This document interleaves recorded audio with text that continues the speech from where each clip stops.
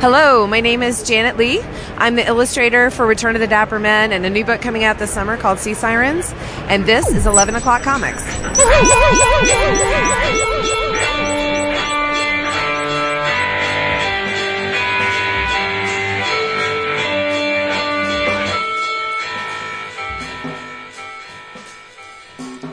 Perfection. Last episode of the year, people. Yeah, went out in style. Yeah, man. It's a month. Wrap it up. This year went by very quickly. It really did. Yeah. Yeah, that's true. It did. Blink of an eye, really. And I was looking at my notes that I have tallied over the course of the year. We got a lot of good books in 23. Sure enough. Yep. You'll have a chance to celebrate those in a few weeks at the 11 O'Clockers. Exactly. Yeah. See, I'm trying to get it, even though they probably won't hear this part, but yeah. Yes. Indeed. Filling your ears for the last time in 2023. It's 11 O'Clock Comics, episode 886. And I'm Baby New Year. No, I'm just happy. And the sash. Yeah. And the monocle. I'm Vince B. Oh, thank goodness you are Vince B. I am David A. Price.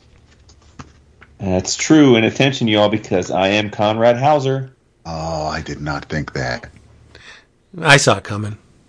Well, only because I haven't read that issue yet, but I was thinking, based on that whole single page, splash page with his introduction in the second issue, I could have sworn our man would have been somebody from World Without End. Oh, look at that. Mayhap not. Maybe Happy didn't like it. Because this, to springboard off DAP, is our Book of the Month episode. Again, the last Book of the Month episode for the year. This time around, we'll be taking a look at World Without End from DC in 1990. Written by Jamie Delano with art by John Higgins. We'll get to that. But before we do, we want to remind you who made this possible. CheapGraphicNovels.com. Say it with me. CheapGraphicNovels.com. Where do you go to get your omnibus editions, your trade paperbacks, your original graphic novels, your manga, and all other sorts of book? Well, you go to cheapgraphicnovels.com because prices are so low, you'll save more than you will at Amazon. It's craziness. Here's what you're going to do. You're going to take a look around. You're going to see the prices and go, my goodness, I've been in the dark for very long. I'm going to order this and I'll add this to my order. And then you send it and you get a confirmation saying, thank you for your order. You're going to reply to that confirmation saying 11 O'Clock Comics sent me. And Max is going to say, well, smart person, you are going to get free shipping on your next order. And that's when you bring it on home. You got lots of stuff coming. So just go there. You will save massively. Trust us, but trust your eyes. Just go there and see. CheapGraphicNovels.com. Nice. Well done. Yes. Indeed. I'm kind of sad because I don't have a Marvel book this week because I want to use the Tony Fleecs Marvel Minute thing that he did last episode. I did capture it, and you will hear it again. But unfortunately, no Marvel from me this week. Bet you're happy, Jason. I mean, you didn't read Timeless? I mean, I was going to say, I thought with the iconic debuts? I have it. I didn't read it yet. I haven't read it either. The only reason I have it was because I thought it was Dr. Doom. And it's not. It's not. Not Atuma. No. Atuma would be an uptick on that book. Yes. Ouch. I am drinking. Yeah, you are. What are you drinking? I got a bunch of stuff gifted to me for Christmas by my beautiful daughter. The two of which I have with me now. They're 16 ounces, so I only went with two. But maybe later on, if we go long, I'll go grab another one. This is the old standby, Arrogant Bastard Ale. And this other one is called Log Yard. Gentleman's Agreement, IPA. Yes. Interesting. There we go. What you got, Bo? I have Watermelon grape seltzer. Oh my goodness! Not even on the last episode. Bringing in that new year early. Well, listen, I had mimosas at Christmas, and it's New How are Year's the Eve. Kennedys? They'll be coming. They arrive tomorrow. Oh no! And then and then New Year's you drink on, so it's not a day for Pacing yourself. No, I respect it. It makes sense. Mm-hmm. There were a couple days this week where I didn't have anything, so I get you. Yeah, all grown up. This is a Pinot Noir from Castle Rock Winery, California, from 2021. What the hell does the bottle say? It is elegant, medium-bodied, offering complex aromas of raspberry, dried herbs, and allspice. I don't know why allspice is separated from the herbs, but it's light and really unassuming. It's a little smooth, so yeah, I'll be finished with this soon. Dang. Words are triggers, aren't they? Sure. Yes. Oh, yes. Because when you say Castle Rock, I think of Stephen King. Yep. Sure. And the book about which we will be talking tonight has a lot of word triggers. Oof. Yes. That wasn't an oof in a bad way. That was yes. I mean, the language in this is very carefully crafted. And interesting. And I'm a little choice of words. I'm a little bummed that they gave us a cheat sheet in like the third issue, because I was having fun just like deciphering it as I'm reading it. You don't even need it.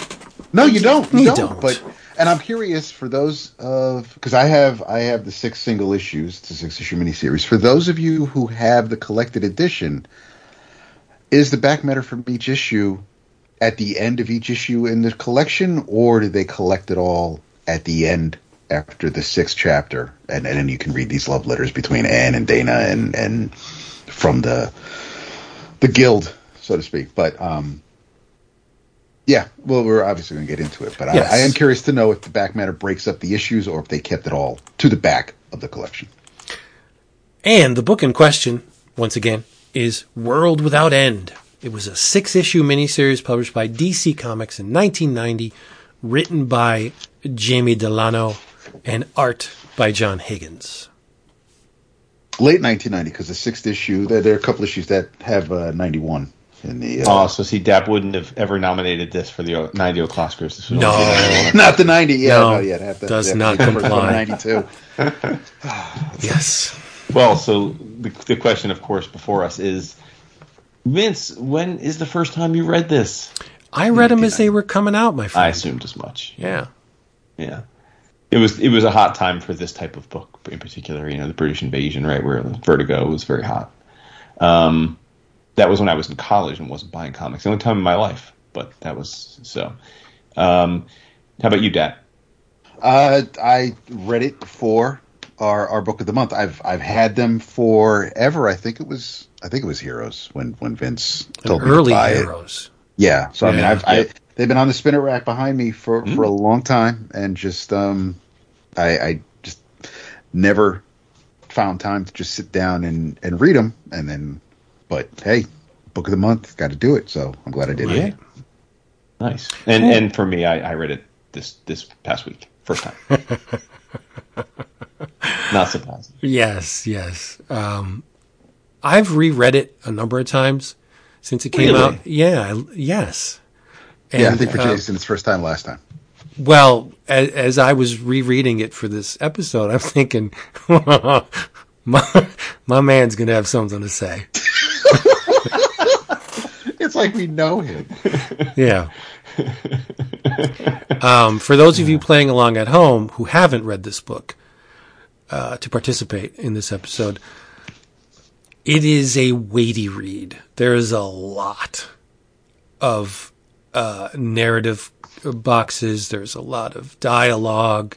There's a lot of words, period, in this book. It is not a very quick read. No, it's not. What say ye, Jason?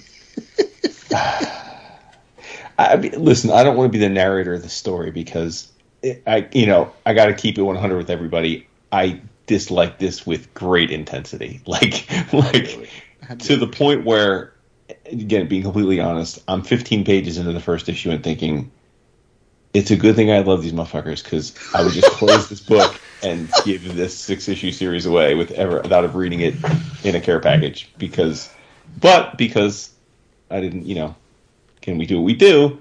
I kept reading, and then I thought, okay, maybe the start's rough, but we're going to find our groove. And I mean, from my vantage, my dislike intensified as it went on, not lessened. So yeah, I mean, I can guess why a lot of people like it, and why you two would like it a bit more than me. But yeah, this was pretty offensive to my senses, if I'm being honest. Wow. well, I love it. I'm not going to reread it multiple. Yes, I love it. Yeah. I won't mince words, but the best way I could describe this book is the language in this book is like my dialogue in a corporate environment. Like the nexus of this book, it's a battle of the sexes. Male versus female. Mm. And Delano goes to extremes in his verbiage to use words like engorged, heaving, thrusting. There are, you just look at any page and you will find a word akin to either the genitalia or the reproductive act. Not tied to those things within the narrative. He could be describing a car. There's no cars in it. But if he were describing something as mundane as a car, he would say the engorged tires licked the surface of because the book is all about sex and reproduction. And the pitting the male against the female. And that's basically what the book is. It's this society called Bedlam, which is popular. It's a very male-dominated society. The Bedlam is a living organism. The surface of this realm is alive, and they call it the host. When the book opens, Bedlam's extremely unstable. The reproduction doesn't take place in the typical manner in this book. They have these wombs that belch out new citizens, mostly male, but they produce females, which they call the skitten. They produce females as even lower than slaves. They use them for entertainment purposes. The higher ups use them, and then they're either killed or discarded. Like women are less than single cell organisms in this book. Not in the Bedlam realm. And the males are called the Gess, Gess, and like it's a very patriarchal society. There's no queens, right? And everything is done for the organism that is the Gess. They have all these guilds that take care of everything. And in the first issue, and this is what really painted the Gess as assholes. I mean, other than the fact that they think of females as less than animals. There's a guild called the which one is the guild that monitors the society? The Inquisitors Guild. And they have flying soldiers called wingmen. And the wingmen patrol Bedlam, and they're monitors. They look for anything that's out of sorts or a little bit off or anything of note that they should go back to their superiors and report. Well, like I said, in the beginning of the book, Bedlam, which is an appropriate name, it's on the skids because the people are there's mass paranoia. The wombs are drying up, and the little few organisms that they do produce are very high in deformities. The youth of Bedlam are rioting. They're sowing their wild oats. They're going against the dictum, right? The dictates of the society. So the wingman is flying around and he sees a female emerge, this grotesque, large-breasted female, and she's singing to the moon. And organisms start sprouting from the core of Bedlam, like distorted organisms, and she's actually giving birth in a sense, because it's her and her song that is giving rise to these creatures that are emerging from the depths of Bedlam. And he's like, oh shit. So he goes back to the Guild of Monitors, and he tells him, he's like, something is not right. This is what I've seen. This goes against everything. It's an abomination. We need to act now. And the head monitor's like, did you tell your superiors about this yet? And he's like, no, I thought it was so important that I just came right here and told you. After a healthy dose of flagellation, he's whipped bloody because he was out in the unclean part of the realm, and they need to purge themselves of their sins, so they're regularly flogged. It's a cool. It's very. There are ties to ancient religious practices in this book. That whenever you were exposed to the unclean, you beat yourself senseless to purge the evil or the taint from your body. Well, it's no different here. And so he goes to the monitor, and he's killed for his efforts. He's forced to commit suicide, and I liked him.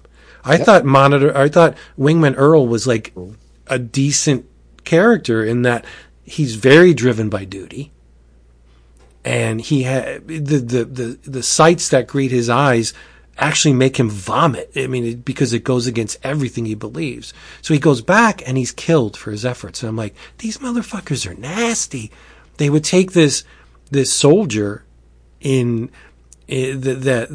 who acts for nothing else than the betterment of the realm or the protect the realm, and he comes back with his findings, and he's just killed.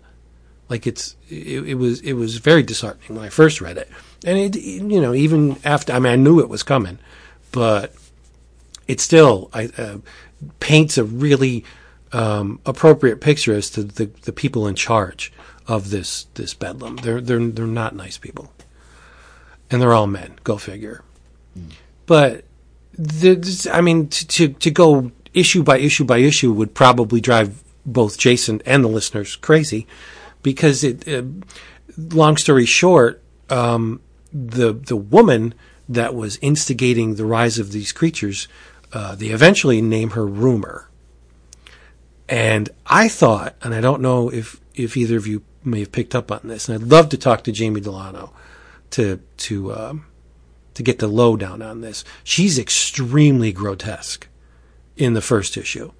Big red eye and a squinty yellow eye, and she's got spines all over, and she pendulous breasts all swinging all over. And then as the story progresses, she takes on a different aspect of a very lithe, very slender young lady, very, visually beautiful, right? And I'm thinking, did they do a 180? Did they originally intend the woman to look that grotesque, and then they thought, you know what, this thing would sell better if we had a lot of attractive nudity? I don't know. The book is very explicit, but it's subversively so. Like there are cave openings in this book that are obviously the female genitalia. I mean, there's no question about what's going on. Like the whole push scene. Yeah. Yeah, and there are analogs for the human birth process. The Guild of Monitors have a sperm on their headgear, right? Their little emblem is a descending sperm, but they don't. Sex is not traditional in this book. Even eventually, when the females show up, yes, there is another group removed from Bedlam that consists of nothing but females. and they're called the Famish, of which the Scarlets, that's harlot with an SC. They are the head, led by the Dam, and they need men to produce more of their kind, but they don't. Again, they basically digitally stimulate the male organ and catch the sperm. That's it. There's no sex. Well, I guess you can call that sex, right? Handjob sex, but there's no traditional skin-on-skin male-female procreation in their worldview. And so, as you would expect, the Bedlam guests go up against the Famish.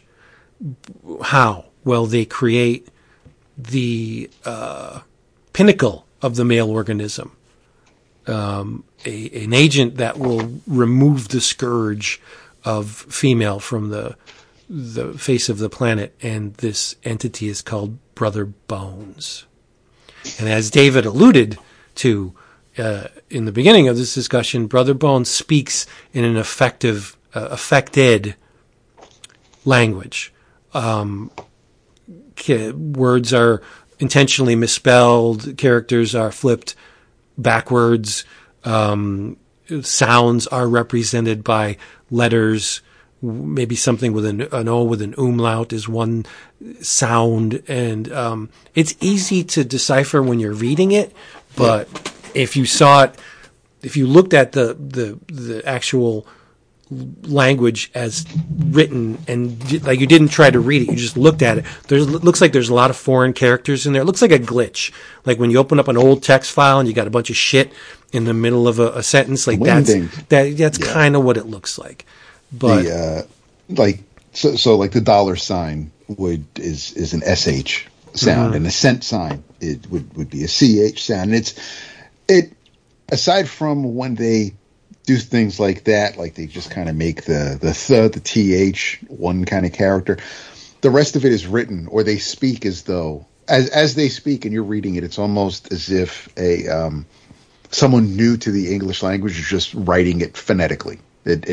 Words are just shortened, or instead of, it ending with like a CHUR, it's just like a KUR. It's really, Victor is spelled with a K. But it serves. And then what somebody who does speak without those characters, it's like Bones and someone else can have a conversation using the same words. It's just obviously they're going to look differently because someone is speaking them the way they're written as we read them. And then, but yeah, I'm sure that put off a number of readers when it originally was published, but I love it because I do too. It makes you focus on what he's saying.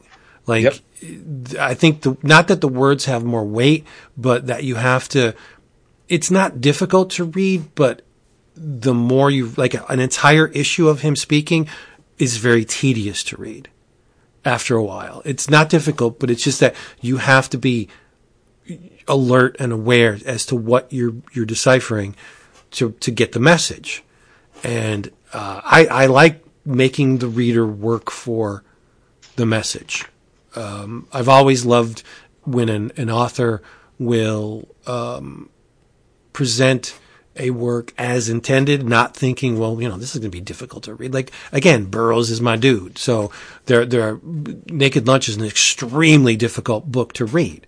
James Joyce, Ulysses, try and read that shit. It's you have to be on the very precipice of your awareness. You have to invest yourself in the work. And that's what one of the things I love most about what Delano and Higgins did here is like, they're not suffering fools. You either come to the work or you don't. I can only imagine how.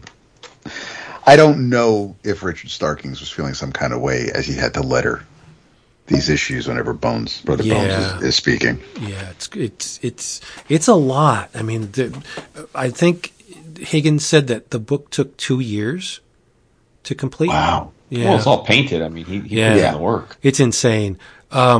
but I mean, I know the go-to is, looks like something from heavy metal, but I think it's more 2000 AD. I think this, and right? Yeah, it looks 2000 AD. Absolutely. I mean, there's especially when we get to the Scarlets and Rumor is kind of just making her way from one land to the next. It reminded me of Peter Sue's Quadrant. A little bit like Quadrant, yeah. I think it kind of resembles Pat Mills and Kevin O'Neill's Nemesis a little bit too, just because a lot of the language is very similar to Nemesis, like the termagants and the you get the higher ups speaking very black and white language as far as the Empire is concerned, and it's the flagellation aspect of it, and just the giving yourself over completely to a cause when the perpetrators of said cause are the most corrupt individuals in the entire realm. So it thematically it fits in with Nemesis. But yeah, Jason, you're really quiet. Did you hate it that much? Yeah. I mean, and it's like you almost. It's a good thing I'm cardiovascularly fit, because you trying to compare this to James Joyce, I want to die inside. No. See, that's again. What do you want on social media? I'm not comparing this book to James Joyce. I'm comparing the need to be completely aware and attuned to the language in order to decipher it. Sure. That's what this is not. Yeah. No, come on. Yeah. Well, I mean, I'm trying to. It's always difficult for me, and I'm sure the same for you guys, if you don't like something and you have to talk a long time about it, because it's like I don't want to like tear it down in a way that like makes other people feel like that they shouldn't enjoy it. But at the end of the day, for me, like everything you consume, you just get a feeling for, and so I came at this feeling differently than you two guys, in the sense that like it all felt so indulgent, like beyond comprehension to me. Like as someone who uses a lot of different words and has been called verbose and the like, and has a genuine appreciation for language, this felt like someone was trying to see how indulgent they could be with the English language, between making up words and names for people in groups that we're just supposed to decipher, even though there's no context to. I mean, some of these passages, it's like I felt like he was looking up words in the thesaurus and trying to find the longest version and then putting it into the sentence when it didn't need to be there. It's just, I was just overwhelmed by it. Like, I found the written word offensive in this book. Like, wow. I thought it was so indulgent. And like, so it felt like someone was either trying to trick people into thinking he had something to say and is a fraud, or what he had to say was nowhere near as deep as he thought it was. Like, and that's my big issue with this. Like, I understand. Like, yes, you summed it up. It is a story about the extreme future state of femininity and masculinity. But like, what's Delano trying to say? Like, what is he trying to say about it? Like, what's the message? Well, I think one of the messages was that the female society, the famish, are in every way analogous to the male. The male society think that, like the guests, they believe that women are nothing more than tissues, just discard after you've used them. And the same is believed by the famish. They feel the exact same way. Like, the men are just used for their sperm, and that's it. Because the one, as soon as Rumor gets there, and she says, this is where I come from, the guests are, my society's mostly male. And one of the famish says something like, can you believe that? It must be like horrible. Must be terrible. And there's, I thought that when you said it, about the complexity of the language, or the forced complexity of the language, your words, I guess. the first issue reads like the Book of Genesis to me, especially the beginning of it, where it's just like, this is the planet, this is how it is, this beget that, and this area is, the heaving hills of flesh and the tattered skin on the ramparts, and even the towers in which the guests live. Delano equates them to an erect penis. I mean, the language is right there. The veiny, he uses erect too. The engorged towers of the guests. Like, it's very, you have to see it coming, right? Where I don't think he couches any of his concept in shadow. Like, it's all right there. Right? Yeah. But it's not subtle. No, it's not subtle at all. But the thing that there's something about the title that I haven't deciphered, because World Without End is the very last line of the Catholic Act of Contrition. And there's something about that title. Why would he choose that title for this book, knowing that it is the last line of the Act of Contrition? And an Act of Contrition is basically, I mean, I can recite it exactly. This thing was beaten into me as a young Catholic. I grew up Catholic, but it's a statement of fealty to an omnipresent God, right? I'm sorry, I fucked up, did something wrong. Hope I didn't offend you, but if I did, it's my fault, and hopefully I'll never do it again, right? So why would you title this work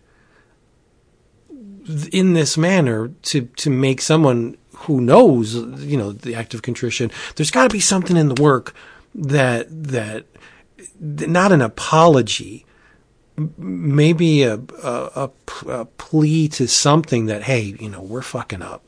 This may be a work of fiction, but this whole male female dichotomy we got, and how we're maligning each and going against whatever thing you had planned. Like, I don't know, but I just find it very curious. To World Without End, like, why would you call it that? It has nothing to do. Obviously, there is an end to these two worlds because they go away, right? At the end, to spill the beans, I love the ending, by the way, because it's just like, okay, this male-female thing's not working out. Let's just combine them. Let's just combine them, and a race of hermaphrodites. Hermaphrodite. Hermaphrodite. It's actually hermaphrodity, which again plays into the God, like some kind of a creator at work in this thing, where the planet just like starts belching out early man, but they have both male and female sex organs, and that was the solution. If it doesn't work, just smack them together, and okay, now we got a 2-for-1. Yeah, BOGO. I've never. I understand the ending, but I don't think it's a solution. I think it's a Band-Aid. Like, okay, these two organisms that are genetically very different can't seem to get along, so we'll just force the issue and combine them. Now you have to get along because there's only one of you. Is that a solution? I don't know. It just seems like I don't even have words to describe what I think it seems like. It's just it's an, should I say it? I think it's an inadequate ending to the whole stuff that went on in the previous 5.5 issues. Mm-hmm. It seems weird. I get a 2001 vibe at the end because they all look like the apes throwing up the bone, but they just have breasts and meat and veg. Yep. So I don't know. The ending is still maybe we're not meant to understand it. Maybe it's just two organisms combined into one, and that's the new paradigm. Maybe it's saying that the genders don't really matter. I was curious about it after reading it. Thought, well, what the hell is this about? And so I did read some stuff from Delano from back in, this is 10, 12 years ago. And I mean, he intended it to be that the masculinity, continued to gain more and more control to the point where it drove the world to essentially, its end, and that the creator wanted to insert woman into that to basically reset things. That was what he was going for. And I was like, okay. I'm like, could have been a little more straightforward with it, but cool. And there's a lot of language alluding to the serpent in the Garden of Eden. Sure. Yeah. So, that's what I think he was going for. I mean, in as much, yeah. But it's like, when I'm sure a lot of people listen to something about coding games or whatever, but how obviously these days you can have, people can swap out character costumes because they're just built separate from the character model, right? I feel like the things that you're describing in this book are the things I assume is why people that do like it like this book. I don't necessarily have an issue with the subcomponents, the structure of it. It's, to me, the veneer, the skin, the mod that he decided to wrap all of the messaging in, that is where he lost me.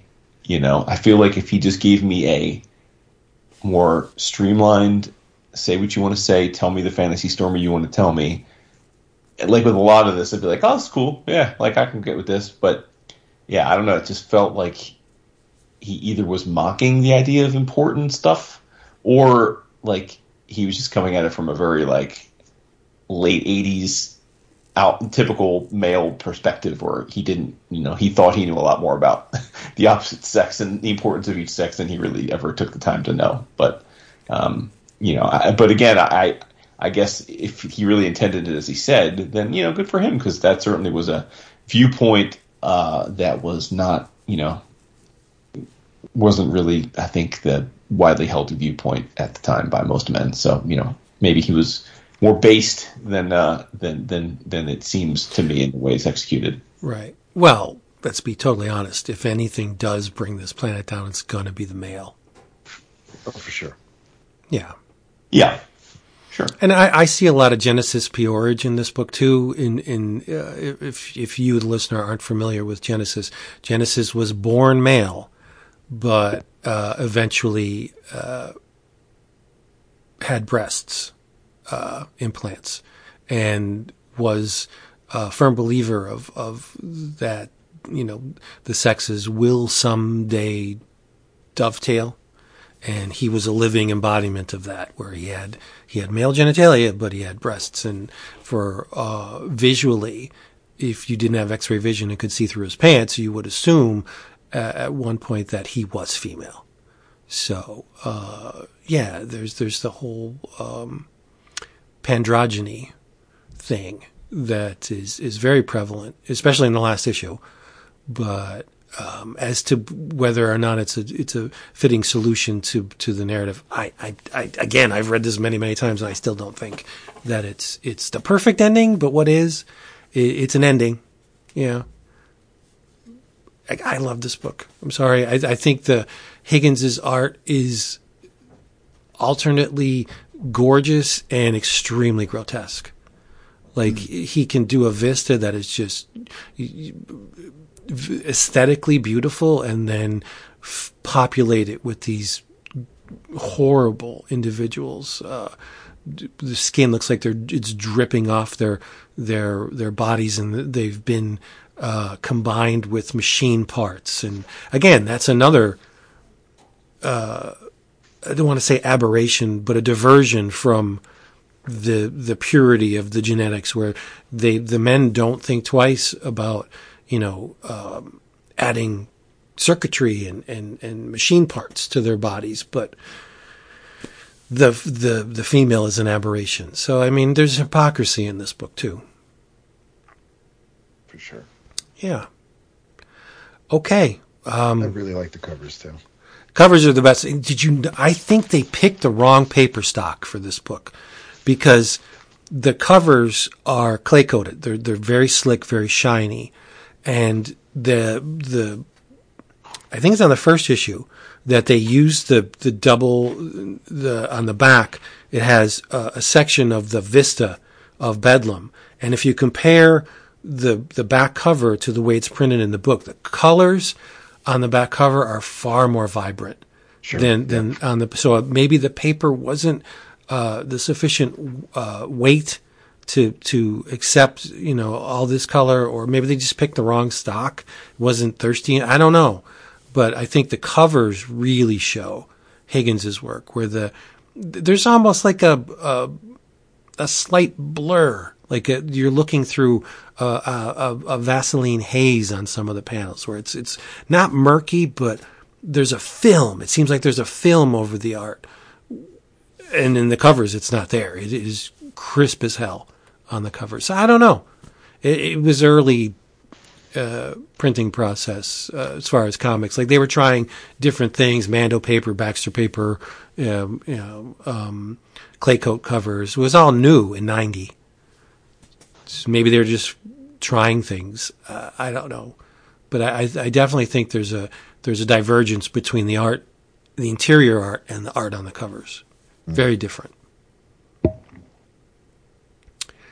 And there's actually a fifth ink on a couple of the covers. That pink, you can't get that pink normal CMYK. You got to run that through again. Yeah. Yep. So the production values on this book were very high. Yeah. And only $2.50 an issue. Yes. No ads. I wish. Yeah. Seriously. Yeah, the old DC bullet on the cover. It's and no ads. It was definitely a special event for his. Even the back covers. There's just nothing, no house ads, no nothing from cover to cover. So it was a special event, like I said. And there are clues that this is planet Earth. Absolutely. Yeah. That was my favorite part, going through like the Animal Funland and Variety and Vogue and men fucked it up. Yep. And the planet scabbed over, and this is what happened. Yeah. Yeah, I was hoping for more of that. So there you go. World Without End. Jamie Delano, John Higgins, DC Comics, Book of the Month. I don't even know that we heard Dap give his thoughts.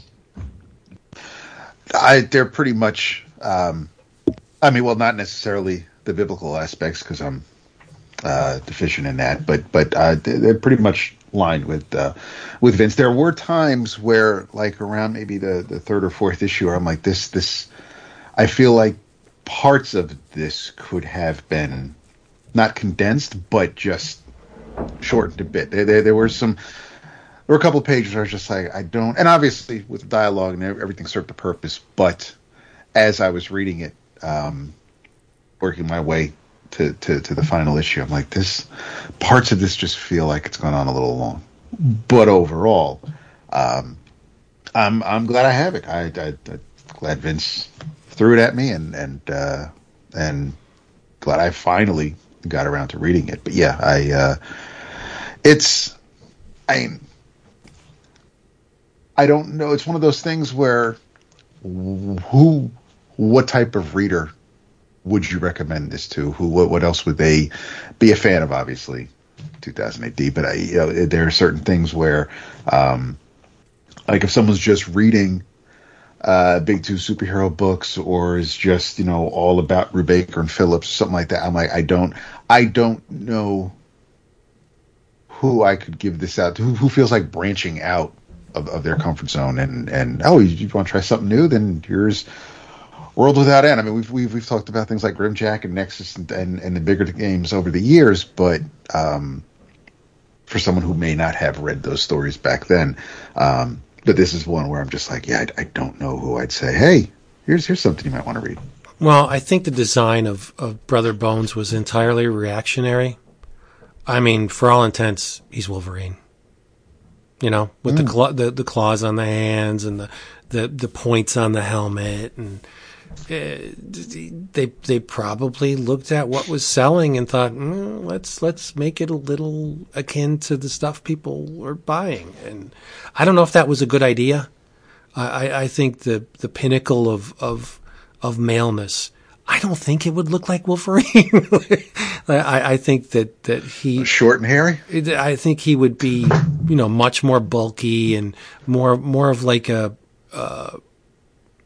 Goliath, right? More like an Alan Richardson. Yeah. Yeah, like musculature, extremely defined, but he has armor on. So if your pinnacle of maleness needs armor in order to succeed, is that really the pinnacle of maleness? Like, I don't know. I like the design of Brother Bones, but when you try and fit it in accord to the things that have been presented in the book, yes, he's a soldier, and soldiers need armor, I guess, and weaponry, but he can't fly.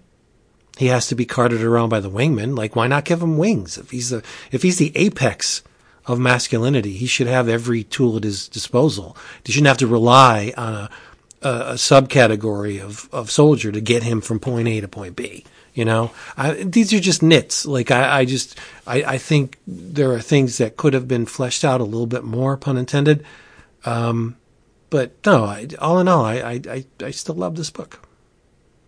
Because it does take chances. It doesn't play to the choir. It's targeting those people in the shadows that may not realize that, this could be done in comics, where it's not Spider-Man or Superman. It's something really different.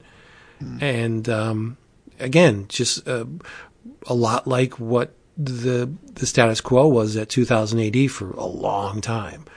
This dystopian, scorched earth type, male-dominated society that just tries to enforce their will on those that, may not want to accept it. That's it. All right. Here we go. Can't win them all, right?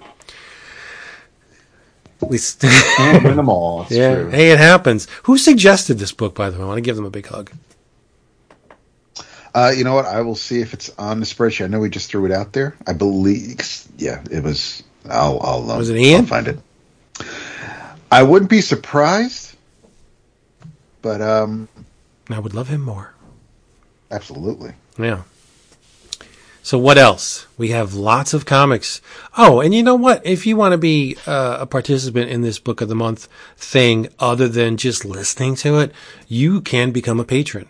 Patreon.com/11 o'clock comics. You actually get to weigh in on what you think we should be talking about for the Book of the Month. Now, things may be changing at the beginning of the... I'm sorry, because I have it. Hassan. Oh, wow. Good boy. Really? Yeah. My man. He does read everything. It's not all Batman. Right? Yep. He reads everything. We were talking about that on the Slack this week. The man reads every comic. I don't know how he does it. It's incredible. There you go. So you can actually weigh in as a patron on what you think we should read. And you will be credited, just like that, for your efforts. Among other things, you get a whole bunch of stuff. We'll talk about it at the end of the episode, because we have comics to talk about. Yeah, you do. Jason, don't break my heart twice in one episode. Oh, boy. Okay. What? About what? Duke, #1. Oh, yeah. I've already read this thing. I liked it. I said as much last week. Because I read the review comment, not the review, whatever that, almost like the galley copy they sent us right, a couple weeks back. Yeah. Well, I actually bought it and read the physical issue. And no. I'm saying, but I was saying I thought if it wasn't clear, I wasn't sure if you were asking because you didn't know what I thought about it, because I thought I made it clear last week that I liked it. Is what I was getting at. But all right, Duke #1 was released this Wednesday. Written by Joshua Williamson, who is also writing Cobra Commander. Coincidence? I think not. I think not. Tom Reilly on art. My boy, that's a big plus for me for the book. Yes, yeah. Jordie Bellaire, of course, did the colors. And in a nutshell, Duke has PTSD because he saw a giant winged robot, which of course was Starscream, Yep. kill his friend, Tyler Frost. And it just shattered him. It pulled the rug out from under him. He was an exemplary soldier. In the beginning of the book is awesome because Hawk is just like setting him up. He's like, man, you were the best soldier. You're a born leader, not only on the battlefield.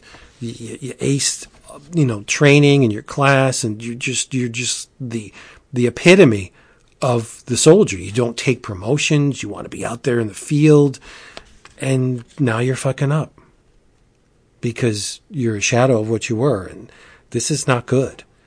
And Hawk's just like, you didn't see what I saw, man. He's like, this thing killed my friend, and we got to get to the bottom of this. And try he does. He uncovers this. Now, is this Mars Industries? Is this a G.I. Joe trope, or is this something new? Oh, yeah. That was Destro's company. Okay. Nice. So, like the mass device and all that, it was all Mars Industries always. Gotcha. And he infiltrates this Mars Industries and just sees them ramping up this production of these weapons of war, and he notices in these battle mechs that it's kind of similar to what he saw in the giant robot. And that's pretty much most of the issue. Someone is dispatched to Destro's trying to cover up all the tracks and the loose ends, and he's having people that know anything about what's going on killed. He kills a UFO club or a conspiracy theory club. They're all gunned down, and there are agents dispatched by Hawk to take out or to bring in Duke. And I'm sure Jason probably enjoyed who they chose for these two agents. Of course, dude. Are you kidding me? Of course. And by the way, the because you didn't give, I don't think, enough respect on Mercer's name. Mercer is the one who captures Duke in the. It's a sergeant. That's one of Slaughter's. Oh, yeah, I just thought he was a guy. No, and it was almost like an Easter egg. He was a character who was part of, I said, Slaughter's Renegades, but his whole deal was he was a Cobra Viper that turned over to join G.I. Joe. I mean, in the OG, he's a reformed Cobra, but in this, obviously, he's still a douche Cobra. So that's an Easter egg because obviously you would never know that. Right. Yeah. Right. Yeah. Well, that's cool that they're playing right to the long-term fans. I respected that. Mm-hmm. Yeah. But I thought Reilly is getting his best Frank Miller on. A lot of these sequences looks like something Miller would do. That's a huge compliment. Jeez. Dude, Venetian blinds? Yeah. Come on. But the bat, like the melee sequences look very Frank Miller. Mm-hmm. Yeah. I obviously I wasn't in on a lot of the Easter eggs on this. Like, I didn't know who Mercer was. Mm-hmm. But I still very much enjoyed this issue. Yeah, and I also don't know the significance of Rock and Roll and Stalker. Like I know who they are, and I've obviously read comics with these two characters in it, but why would they select those two to go for Duke? Oh, I mean, I don't think it's. I think you're going too deep. I'm guessing it's because the two characters they want to push right for the next. Like, I don't. Okay. No, there's like other. I mean, they're all OG Joes, but in this continuity, right? I don't even know if there is a reason or for. Oh, so like Stalker and Duke didn't come up together, or he didn't save. Well, maybe in this narrative. Oh, right. We do. I mean, we don't get much in the way of backstory in that regard. But yeah, if they want to set the tone of like that they were all like teammates or something. I mean, I'm guessing that's where they're going with it, but I'm saying I don't know that there's any sort of grand G.I. Joe lore that like that's how it had to be. But I have to say, I mean, I think Reilly, it's really been like we really liked him. I can't remember that book. You guys, the one that unfortunately got blown up because of the Space Astro. Oh shit, Astro Hustle. Maybe. Oh, the one he wrote with the dude that got canceled. Yeah, the guy who gave us El Diablo from the. And he was super young, right? He was at the time. Tom was like, I mean, like barely drinking age, right? Yeah, but was really talented, and we said you could see the Somni line in him at the time. Like, it was sort of definitely I think probably one of his guys he was trying to come up and be like, probably someone he emulated, but I like to see his evolution because he's getting more confident as a storyteller. I think this Duke book, yes, it is a G.I. Joe character book. I'm not going to try and make it out to be War and Peace, but I thought that there were some storytelling challenges that Tom was able to pull off here that, I don't like. It just seems like he's getting more mature, not just like his line's been very good from the jump, but I think as a storyteller composing a page, I think he's getting better. So yeah, I liked everything about this, honestly. Yeah. Well, it didn't play out like the stack of Joe books I've read in the past. It's more like I don't want to say 007, but it's more covert than the flag waving Yo Joe stuff that I have read. So I appreciated that it's a more personal book, hence the one man name in the title. But I thought it was pared down. And a lot of it's intriguing to me because I don't know a lot of the stuff. Mm-hmm. Yeah, it was Astro Hustle. Okay, there you go. And one issue, right? It was one issue because then J Nitz was canceled. Good day to you, sir. Peace and hair grease. Yeah, and he even tried to build up because they shared a table at C2E2 when we met Tom, right? And because that's when I got my Lobo versus Superman commission, and which he ended up, I think, making a color image out of. But Jay was just bigging him up like the whole weekend, and rightfully so. I mean, if Astro Hustle was able to finish, I'm sure it would have been entertaining as hell. But I can tell you right now, I did not buy that first issue because of the writer. That was all, and I've been. Since then, we've been big Reilly fans. I mean, whether he's doing work at Marvel here and there on some miniseries or other projects, but I'm glad to see him on something as big as the whole Energon universe from Skybound. Mm-hmm. By the way, Vince, also, since I'm realizing you didn't know who Mercer was, I'm not sure then if it was because you were talking about the final page when they announced that Stalker and Rock and Roll are going after him, but the woman that Hawk's talking to in the helicopter, that's CoverGirl.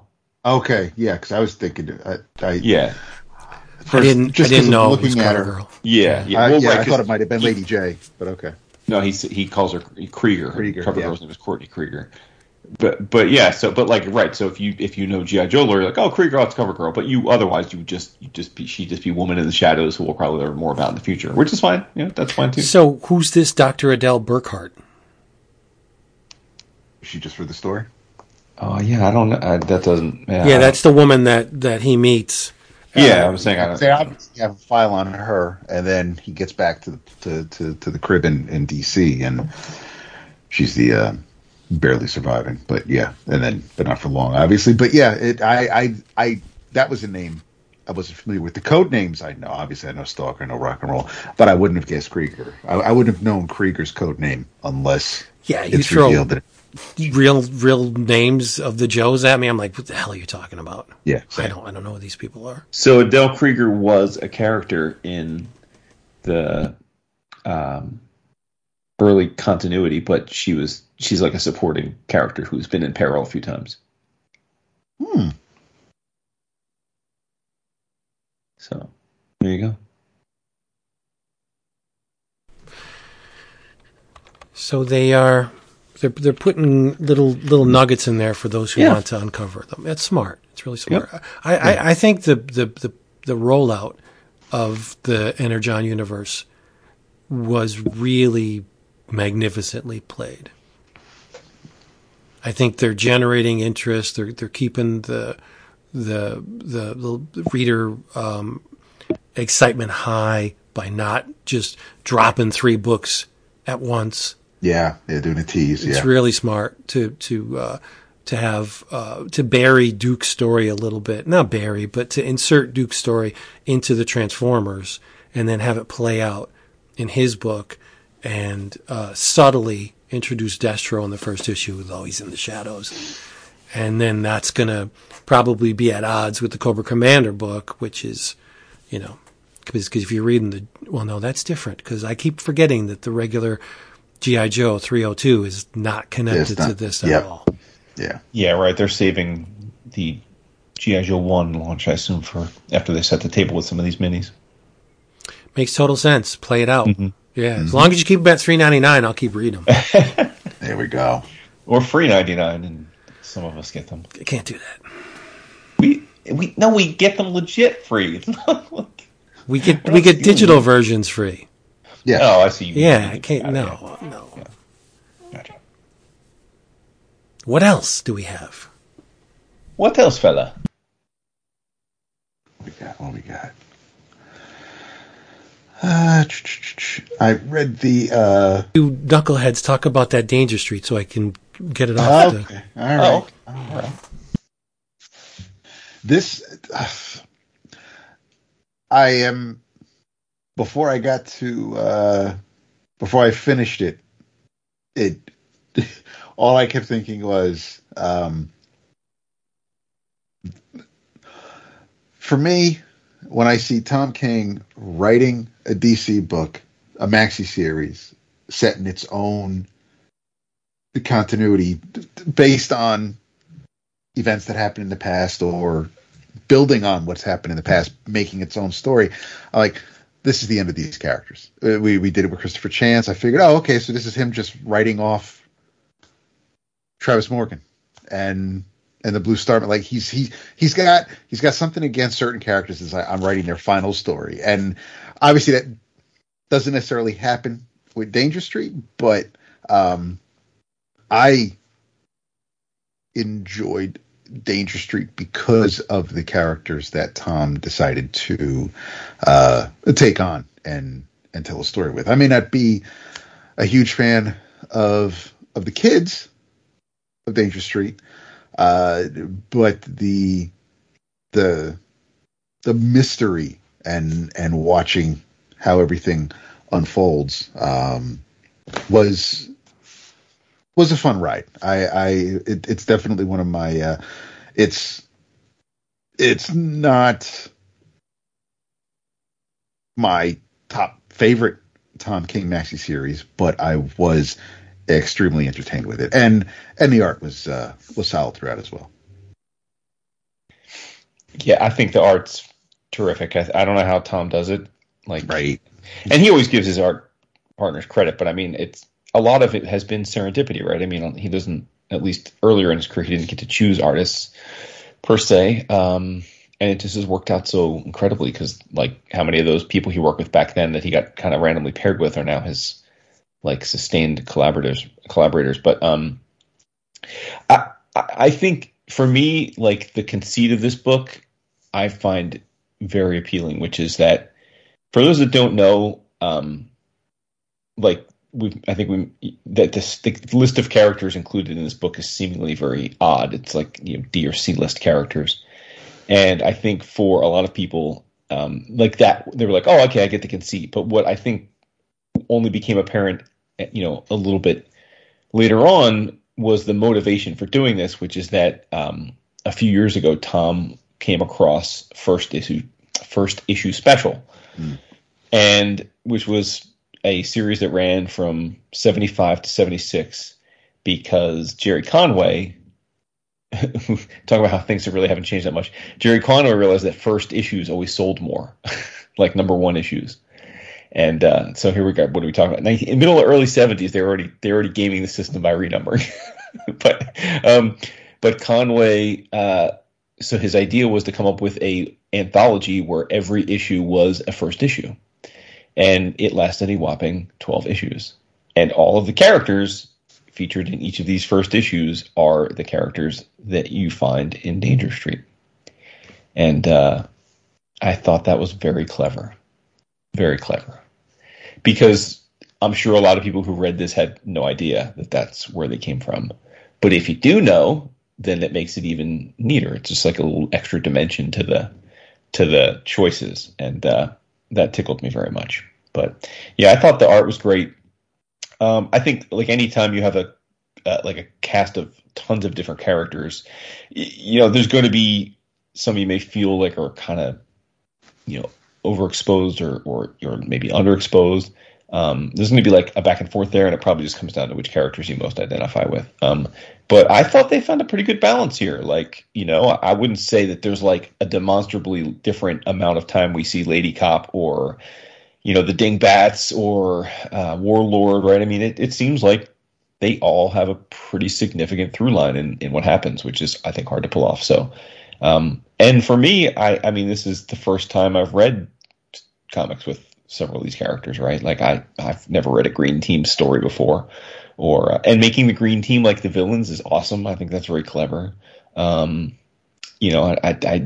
yeah, I thought it was well done and quirky, and like it can just be its own thing. Like it doesn't have to matter absent any other continuity, which I really liked. And yeah, so it's hard for Tom to disappoint me because I just like his writing style. But I probably agree with you. I don't know that this is my favorite. This is certainly not like my favorite of his maxi series, but I think it's very much another worthy feather in his already bloated resume. Absolutely. Yeah. Yeah, I mean, I was happy to see Warlord again. I was happy to see the Creeper, although not necessarily a version of the Creeper that I'm used to. But, I mean, he even threw in some new gods, of course. But, no, it was a goddamn Manhunter. I read the first couple of issues they were coming out, and I'm like, I'm going to wait. I don't want to lose the thread. I want to make sure that I give this the attention it deserves. So I plowed through once the 12th issue came out, and it was extremely entertaining. Like every chapter served a purpose. There really was there's one whole issue where there's a duel, there's a sword fight on the roof, and it's obviously there for a reason, but it's not like I was like, well, this issue could have been skipped. Everything from start to finish just worked really well. He does a really good job of working those 12 issue stories, because it's a lot of people, if they are writing it and they know it's going to be collected, they'll do those filler issues and they'll just kind of pad things out. But and every cover, I dig the uniqueness of the covers, whether it's a Fruit Loops spoof or the old timey photo or the issue 10 with the Creeper on. And then of course the last issue is just a group shot like from a yearbook. But I just thought it was it was solid. I enjoyed it a lot. I enjoyed it way more than I thought I would. And I'm glad Tom got to have fun with some more of DC's obscure characters. Not that he or DC should care about my nitpick, but I mean, I really enjoyed it, but I would say if there's one criticism, it would be that basically it's Deus Ex Machina story, right? Like ultimately, like it all gets put back very neatly, almost like genie in a bottle by the end, and like that probably feels reasonably normal in comics because writers always have to reset things back to let other people have them at the starting line. But like, since this is a black label and it's not really connected directly to the DCU per se, like he could have done something different, right? Like, yep, they could have actually all been gone, like he did with Human Target. Yeah, right, exactly. So, but that's a minor nit and really doesn't change at least for me, the way I took in the story. Nice. Hello? Hello? Looks really good. Yes, it does. I have all those issues. Ah! No, I Pop do. them right up. I have all the first issue specials. Yeah, you do. Oh, the OGs. Oh, I Yeah, got you. Oh, yeah. okay, yeah. It's a good run. It's a good run. I think it'd be interesting to see how he manages to to insert all of those characters into a narrative. Because Yeah, that was literally his challenge. Like he was like, "This is crazy. I'm gonna figure out a way to put all these characters into one story that makes sense." And David, you don't like the Dingbats? He doesn't like honorary kids, you know that. Yeah. Wow. That's like saltpeter to him. I'm just like, oh, okay, yeah, keep calling her Lady Cop, and oh, yeah, you're just like, they don't. It's my issue with any kid who doesn't like listen, because they got to figure it out for themselves. They got to learn on their own, and it's like, but if you just stopped and listened, like, we'd save you so much time. But it's the cycle of life. Exactly right. I was just gonna say that's life. That's how things go. We didn't listen. Our parents didn't know shit. We didn't. They can't tell us anything we don't already know. So I'm just gonna go ahead and I'm gonna break open this mailbox because what the hell is my father? They're just things that kids do. But yeah. But reading them now as an adult, I'm like, oh my god, I'll strangle this kid. So do you not like movies like Stand By Me or The Goonies? No, I love Stand By Me. Okay. I mean, aren't they rebellious, punky kids? I mean, yes, but they are. It's for me with them, and it's the same thing with the Dingbats because they're all friends. But it's these four kids are friends. They are also they are being threatened by bullies, and I just enjoyed. And especially with these four, with River and Corey and Jerry, and I enjoyed the camaraderie and seeing that friendship, and plus it was also it was of a certain era, and it's kind of hard to explain that, but it's because when it was the time that the story was taking place, it's weird, but. I'm a little bit more lenient or forgiving with certain situations, and Stand By Me would be one of them. okay, a good answer because Stand By Me is freaking special movie. Oh no, yeah, no, we're good. No, that I love that movie. I didn't. That's one of the short stories of his I haven't read yet. Mm-hmm. Because and the reason I didn't is because I read The Running Man, and I was like, holy shit, this is absolutely nothing like the movie. And it's a great story. I love that idea. And anybody who hasn't read Richard Bach's Running Man story, Bachman, it's anybody who knows the movie with Arnold and Richard Dawson and Carl Weathers and Jesse Ventura, like, we know how that story plays out, but like if you've ever read the short story, yes, the character is being hunted, but he's actually free to kind of like go anywhere in the country, but he still has to like check in from time to time. So he has to send in a videotape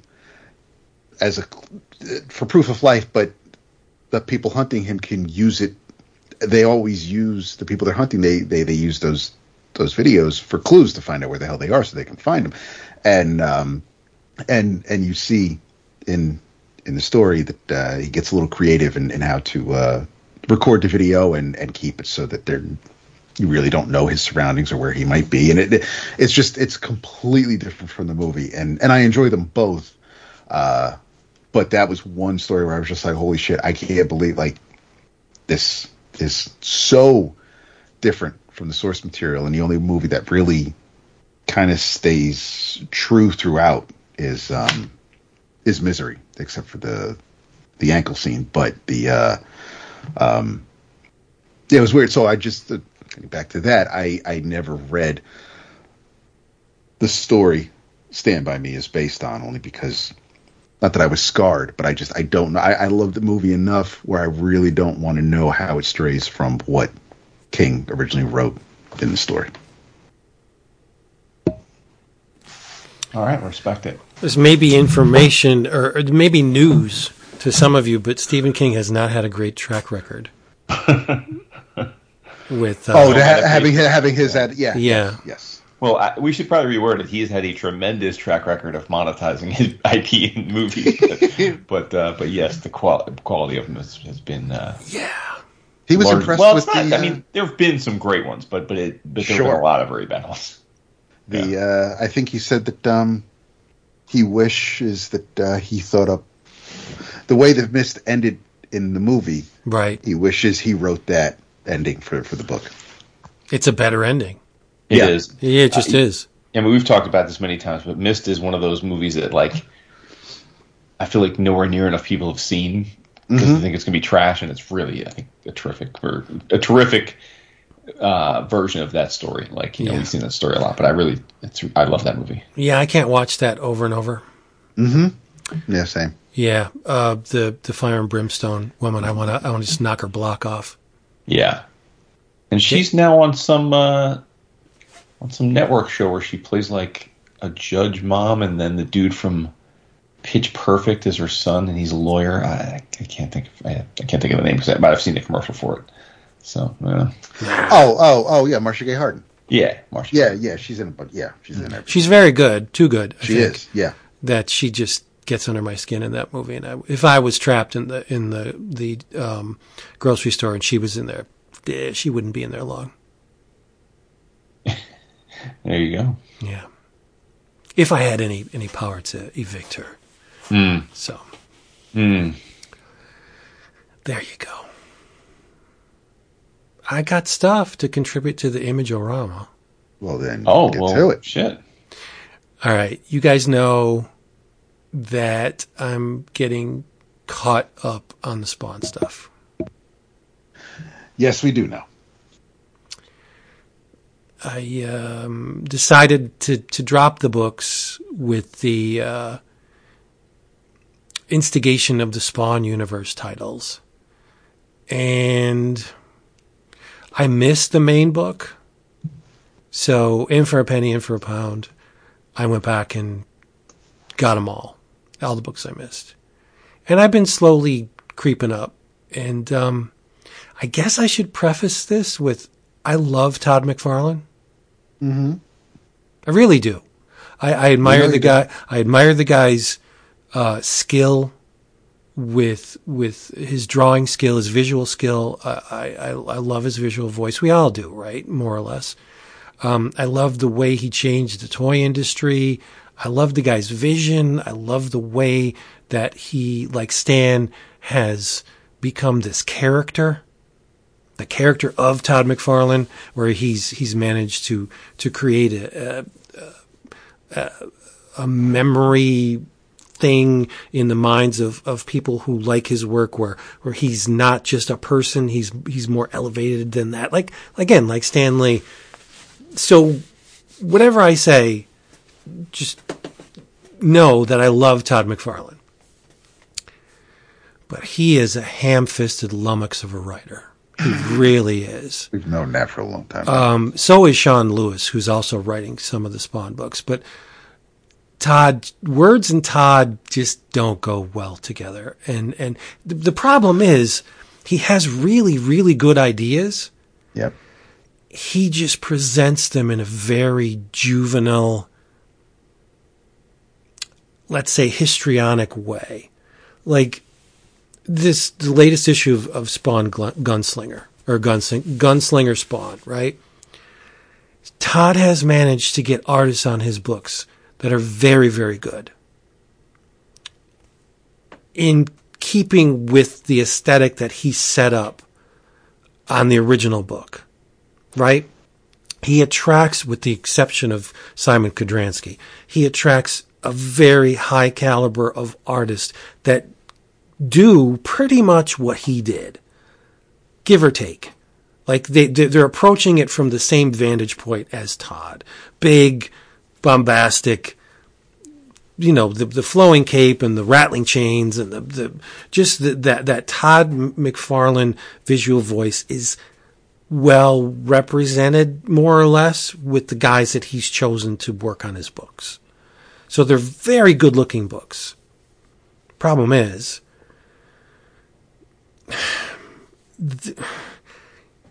has Todd ever been in the real world? Like, does he know how people speak? And I would love to go back and just look at his history with the written word. Does he know that a comma is not a period? Like, I know I've talked about this before, but the way to approach any of the Spawn titles is you have to take them on their own merits. If you go in after having read a competent writer, the work of a competent writer, you're going to find these books lacking, right? Because, again, like I said, massive grammatical errors. Like, let's just throw a comma in between these two strings, and that's how it works, right? You separate them with a comma. No, there are things called sentences, right? They don't seem to understand these basic truths that, you use a period. That's the end of the sentence. Just because you have two ideas that may be similar doesn't necessitate the use of a comma. And then separate those two strings from the next string with another comma. Like, it's just maddening. You have to distance yourself from the manner by which the text is presented, or you'll go insane. Like, you'll just be picking apart everything. So I've learned to put that kind of, scrutiny on the back burner. So Gunslinger Spawn, I'm not going to go through the whole. You guys really don't care. Spawn brings him to the present from the time, like, say 200 years from America's past, right? When he brought him to the present, a few people tagged along, mostly villains.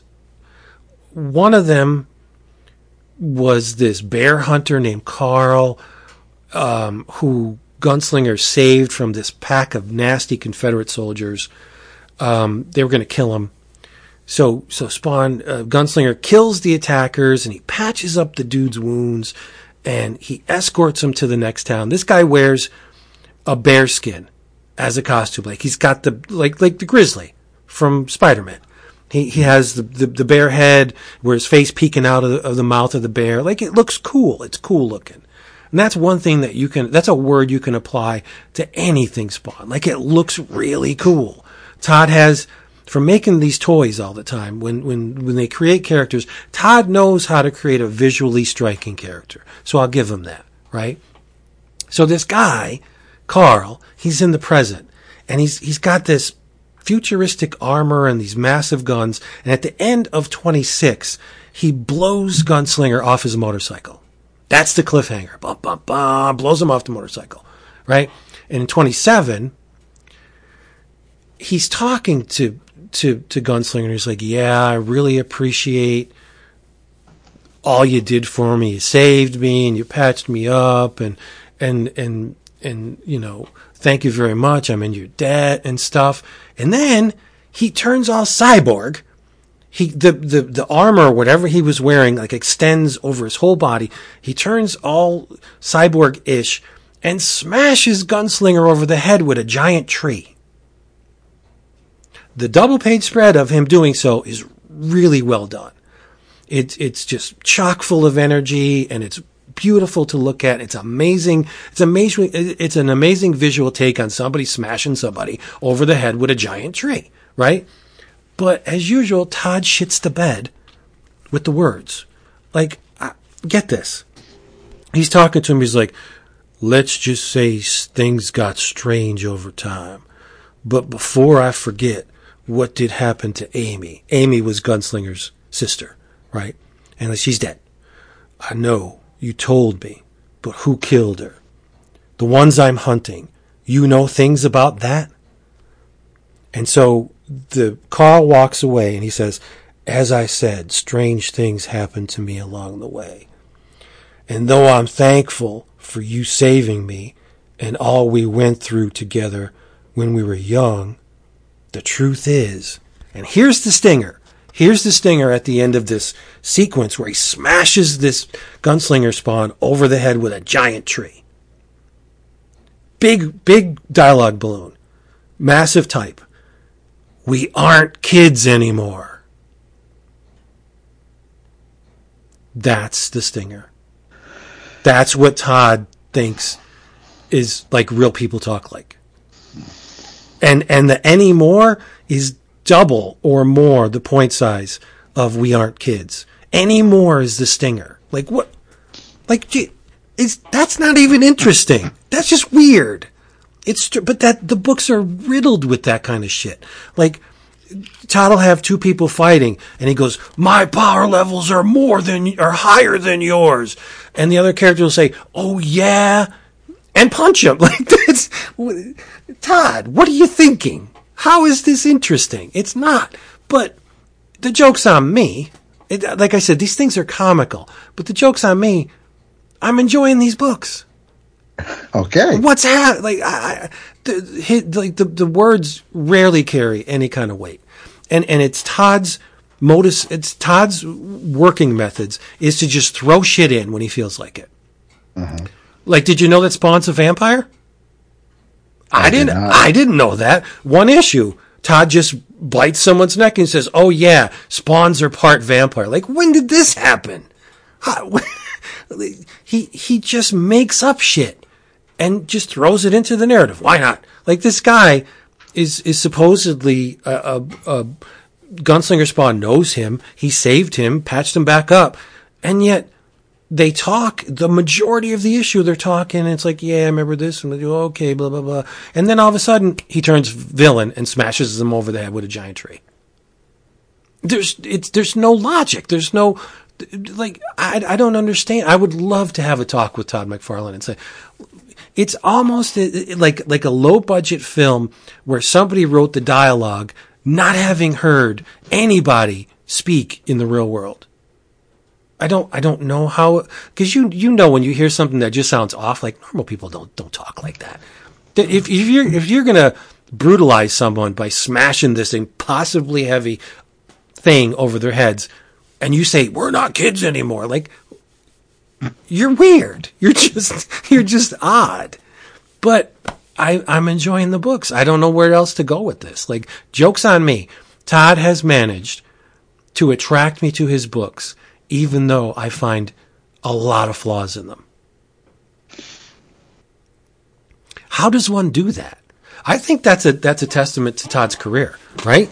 He's managed to do a lot of things where I don't want to say a lot of the work, but certain elements of the work was kind of mediocre, right? Spawn was right. Spawn wasn't a revolutionary take on superhero.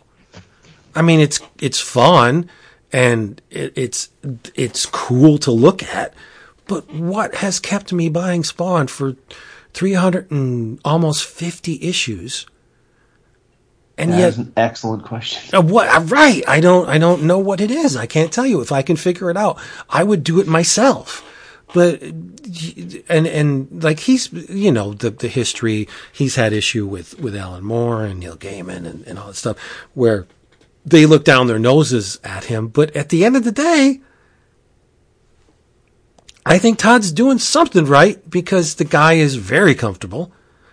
He's putting out more books now than almost at any time in his tenure at Image, and God bless him, he's keeping them at $2.99.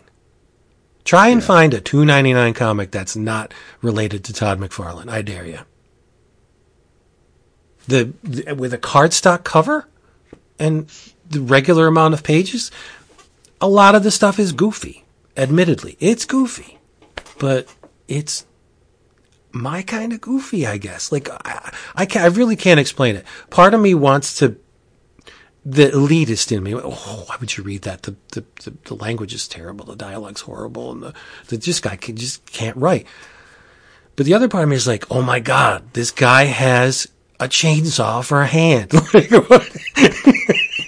It's so stupid. And you put a female in the Spawn costume, like, she Spawn's pretty smoking. Like, I don't know how else to put it. So it's entirely superficial. Maybe that's it. There's a layer of this stuff that just appeals to that person that was buying comics in the 90s.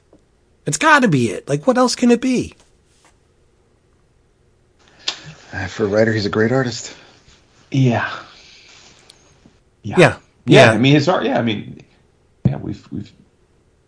There's a reason why his art is the most sought after of his contemporaries in the original art market. You know, I mean. Yeah, Todd's wonderful, but I want to quantify, how does he do this? I watch his Instagram stuff, and he's just like, he's a schmo. Right? I mean, there's not a whole lot going on behind those eyes, but right. is there? That's the thing. Like, you can't achieve the amount of success that he has without having some kind of plan, some kind of smarts, right?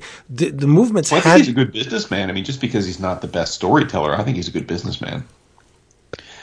Right? I mean, he's built multiple successful businesses, and people can say all they want about, like, you know, the relative success of them, but, like, they're all still around, and that's not easy, right? Yeah, and he just finds more ways to move plastic. Like, it's insane. He hooks up with DC. Who saw that coming? Yeah. Right? They had their own, I don't know how successful it was, but they had their own ways of making and distributing these action figures, and Todd just steps in. I'm sure it wasn't as easy as that, but point being, he is now the creator of DC Comics action figures. Like, it's nuts. He's doing Warhammer. He's got, of course he has Walking Dead, but just like a ridiculous amount of money generated on that aspect of the hobby. All the sports action figures too. I mean, he has the licenses for all he still does the starting lineup?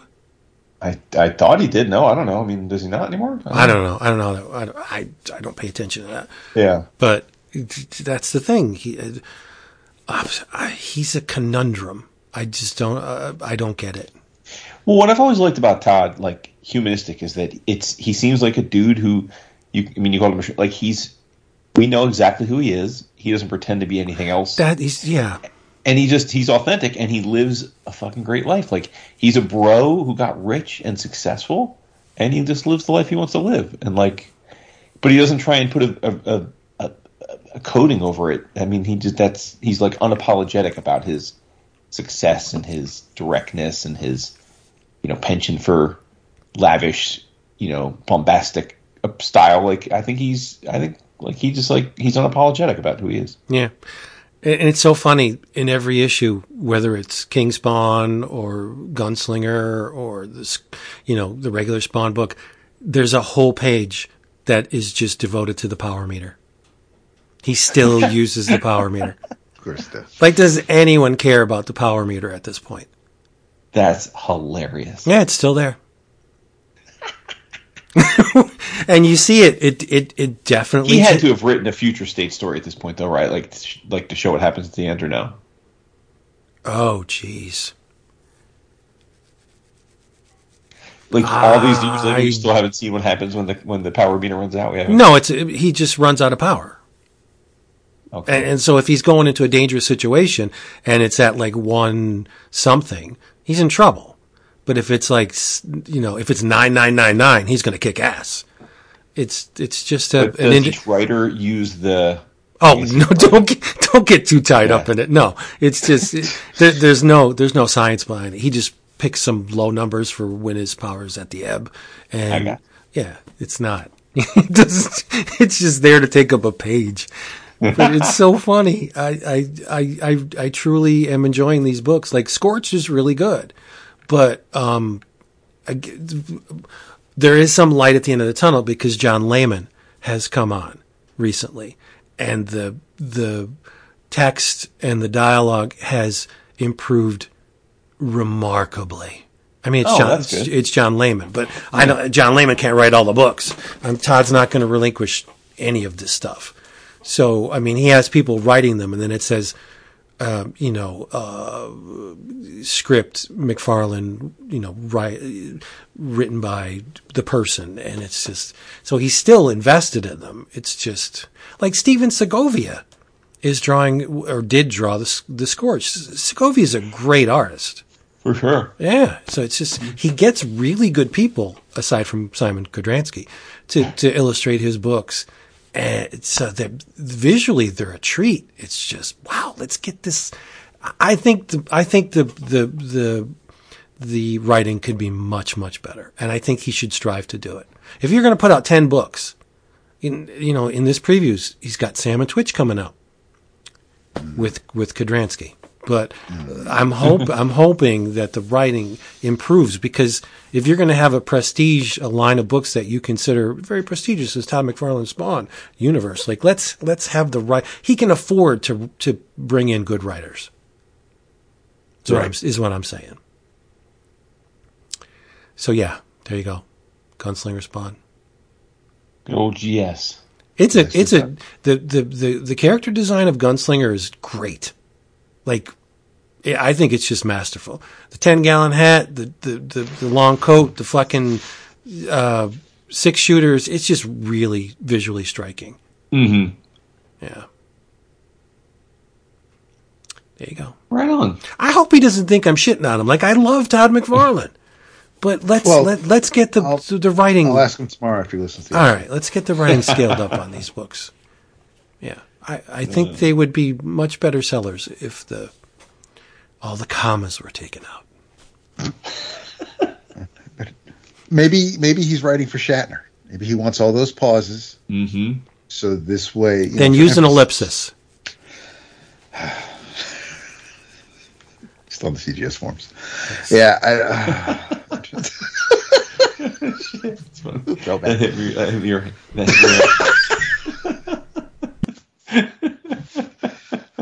Oh, goodness. What was the dude who was it Lord Vader? Is that what his name was? No, Lord Shaper. Lord Shaper, yeah. And that was Damien from Australia. Right. And his podcast co-host was your Nemesis Lobo. Oh, well, he went by Lobo, but yeah. That's right. Brian. Oh goodness. Brian Morris, Brian something, but yeah, he it was. There you go. Those little clicks. Man, what yes. Those were the days. Yeah, seriously. Read the 3rd issue of Wesley Dodds Sandman, and continuing the mystery of who burned the house down, who may know Wesley's secrets. We get a little bit more of Wesley as Sandman, obtaining clues and meeting with the coroner to find out about the person who did burn the house, and whether or not more people were involved, or if this person was just the scapegoat or the fall guy. And there's some neat little conversations when because Wesley is staying at the penthouse of one of his father's friends, and when he shows up, Vanderlyle is his last name. So when Vanderlyle shows up, he brings Diane in with him, and he's just straightening up Wesley's mess, and he realizes there's some police files here, and Wesley plays it off by saying, "Well, I'm trying to rebuild the house, so I'm using these the files for like background checks," and which Vanderlyle believes. But while Wesley and Dad's friend are chatting, Diane is going through some of the paperwork, and she pulls Wesley over to the side because there's one person who may have had a hand in what Wesley's going through. So he kind of hurries Vanderlyle out of the place, and then goes about as Sandman trying to solve this mystery. But he comes face to face, or mask to mask, with the person who stole his gun and the gases, and dressed in pretty much all black, Similar gas mask, slightly wider brim over his around his. I'm not gonna call it a fedora, but his chapeau. But it's a little bit of a fight that happens between the two of them. Not that Wesley's great at hand to hand, but does his best and is able to thwart the nemesis for the time being. And during the fight, ends up slamming his mask gets taken off.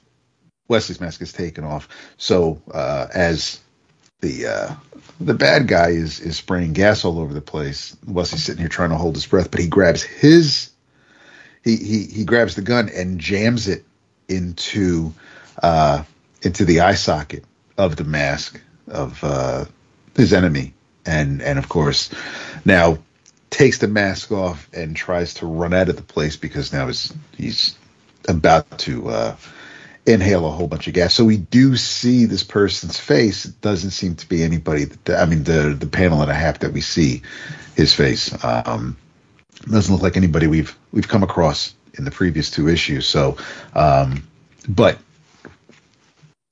not necessarily just because there's a little bit of he gained the upper hand in this fight doesn't mean that the issue ended well, because again he was still doused by a good bit of the gas. So I guess he'll be tripping in the fourth issue. Maybe that might be the best outcome he could hope for, but it was it's Reilly, so it looks amazing. I don't know how long this arc is supposed to be. I don't even know if these are ongoings, these Golden Age books, or if they're all minis leading up to something. But I don't know. Listen, if I was Venditti, I'd write for Reilly to draw whatever the hell he wants, as grand as he wants. So but I don't know if this story. I don't know how much longer it's going to run for. I don't want to say drawn out. I'm worried that it's going to feel drawn out as we continue, because even though we've only had 3 issues, Wesley's still in the dark as far as who did this. So I'm just not sure. And again, it's stupid to even talk about something that's unfinished. So I don't know how long we have to go before the end game. But it just, after 3 issues, there are parts of it that just feel like it's moving a little slow. And Venditti's a talented writer, no doubt about it. But again, I don't know that this could be a case of, listen, I got Reilly Rossman drawing my book. I'm going to draw it out for as long as I can because these pages are gorgeous. So it's a good problem to have, I guess. I'd like to see a little bit more traction, I think, but it's still a gorgeous looking book. And I haven't read the 3rd issue of the Alan Scott yet, but as far as any Golden Age stuff, I'm really enjoying the Sandman.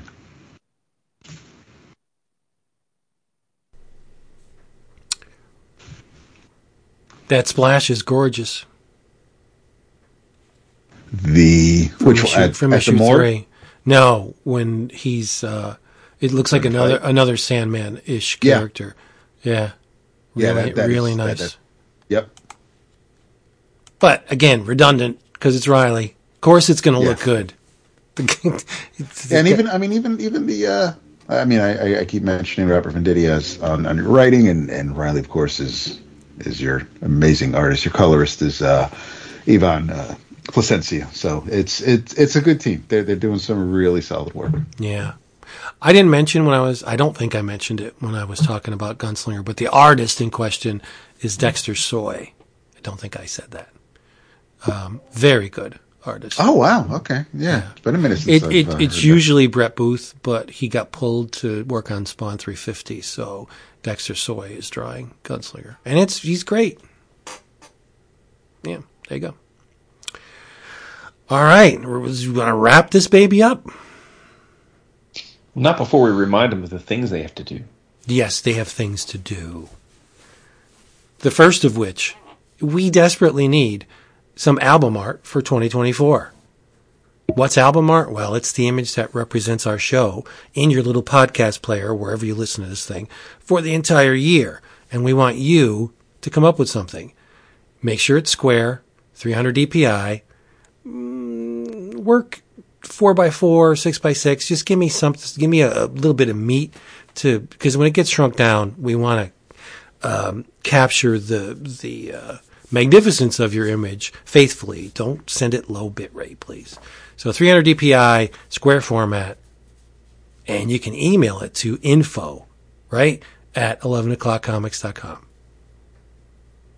Yes. Yeah, do it. Oh, and should you be chosen as the person that will represent this shitstorm in 2024, you will not only receive the accolades of everybody in fandom, but you get to come on for an episode with us. You get to guest host. Tony may or may not be here. Kick Tony out of the fourth chair. No, that'd be kind of cool if we brought somebody in with Tony. But yeah, you get to. I think so. But. You may you guest on an episode. We may do stuff with the image other than the album art. Who knows? But that has, as with many things, 11 O'Clock Comics, that has yet to be defined. So get on that. What else, Jason? Well, that's right. As we alluded earlier, you have an opportunity soon, as we will, to celebrate all the goodness of 2023. Who will be Vince's Publisher of the Year? What will DAP's favorite book be? You will find out in 3 or 4 weeks. We'll set the date soon. But what we need you to do, and many of you have already, but for those that need another reminder, if you go to our website, 11o'clockcomics.com, on the top left tab, DAP has set you up with a link to the Google form for the balloting for the 11 O'Clockers. And there are 30-something categories. You can fill out as many or as few as you'd like. And you can also, as long as you use your real email address, you will be able to come back and edit your ballot, update it, change it, delete it, whatever you want to do, up until the day that we announce will be that things close. And we usually close it the Friday before we do the episode. So you probably have another 3 weeks. 3 weeks to get those ballots in. So let's get on it. Nice. Yeah, there you go. Ice Ice Baby. Dun, dun, dun, dun, dun, dun, dun, dun, dun, dun. Oh, boy. Well, there you go. Hey, everybody, thank you for listening to this once again. We hope you come back next time. In the meantime, go to cheapgraphicnovels.com and save a whole bunch of money on your stuff. Trade paperbacks, omnibus, OGNs, manga, massive savings. Get the confirmation, reply to the confirmation, get free shipping on your next order. Easy as pie. Also, check out our Patreon page, patreon.com/11 o'clock comics. We have a whole lot of shaking going on. Jason just did a video every day for, 28, 29 days? How many? 24 days. 24 days. The Advent videos. They're all awesome and all Jason. We have audio that you can download and listen to that no one else gets to hear. Hours and hours of it. Images, covers, polls, dedicated Slack channel. It's pretty fun. Just go there. Patreon.com/11 o'clock comics. Keeping the Image-O-Rama rolling. This is a very, very soft sell because you know the person, you've heard him here many times. I want you to go out and read Local Man. I got caught up on it. I'm not going to spoil it because I don't think DAP got caught up on it. Mm-hmm. But Crossjack, who now goes by the name Local Man, is dosed with psilocybin. He is offered a cup of tea that is riddled with psilocybin. So for the past 2 issues, he has been tripping balls. And receives a text from Inga, who says, why don't you come over? I got something for you. And sends him a picture of what Jack thinks is a gooch. got a butthole, part of a vag. He thinks it's a gooch. But remember, he's tripping balls. So he says, okay. He texts her back. He said, I got something we can put in there. And he sends her a dick pic. Jesus Christ. The picture she sent him was of a donut with sprinkles. And he sends her a dick pic. That's awesome. I texted Tony and I said, man, I love you so much because you just made me laugh out loud like a silly fool. And the really cool thing about these issues, which is 7 and 8, is that Jack trips throughout the narrative. And Tony and Tim exploit the conventions of comics. Jack interacts with sound effects. He bumps into panel borders. He can physically interact with dialogue balloons. It's pretty fun. And they took it one step further. It's not in issue 7. In issue 8, Jack interacts with every ad in the back of the book. Yeah, it's really neat. Like after Tim's sequence, you have, oh no, they're in Tony's. You have a full page, even the image info page that Tony and Tim have been writing, where they just, get all Stan Lee and just write about something of interest to them and hopefully their readers. And at the bottom of the page, they'll put image books of note that they think their readers would enjoy. Jack is talking and he's kind of hunched over and he goes, there's a paragraph for Dutch on the right. And he's looking at it and he goes, oh, Dutch. Like it's very Deadpool. They're in the ad for Zoe Thorogood's Hack Slash. He's on that. He's on the Stray Dogs ad. He's on the Hack Slash ad. He's on the Images of Local Man. He interacts with the actual art for that. It's crazy. So breaking the fourth wall via psilocybin. Read Local Man, Tim Seeley, Tony Fleecs. It's friggin' great. That's awesome. You know what? I have to say, too, it is on its way to being the best reviewed work of his career, I think. As it should be. Yeah, I'm saying it's pretty neat. It's because, when we had him on, right? Obviously, Stray Dogs was this massive hit for him commercially. And then we talked about Feral, hopefully being the follow-up to that. And we, didn't talk about Local Man, which I can only impute from that, the way that conversation was going, that Local Man has been more of a labor of love than a labor of profit, right? In terms of sales.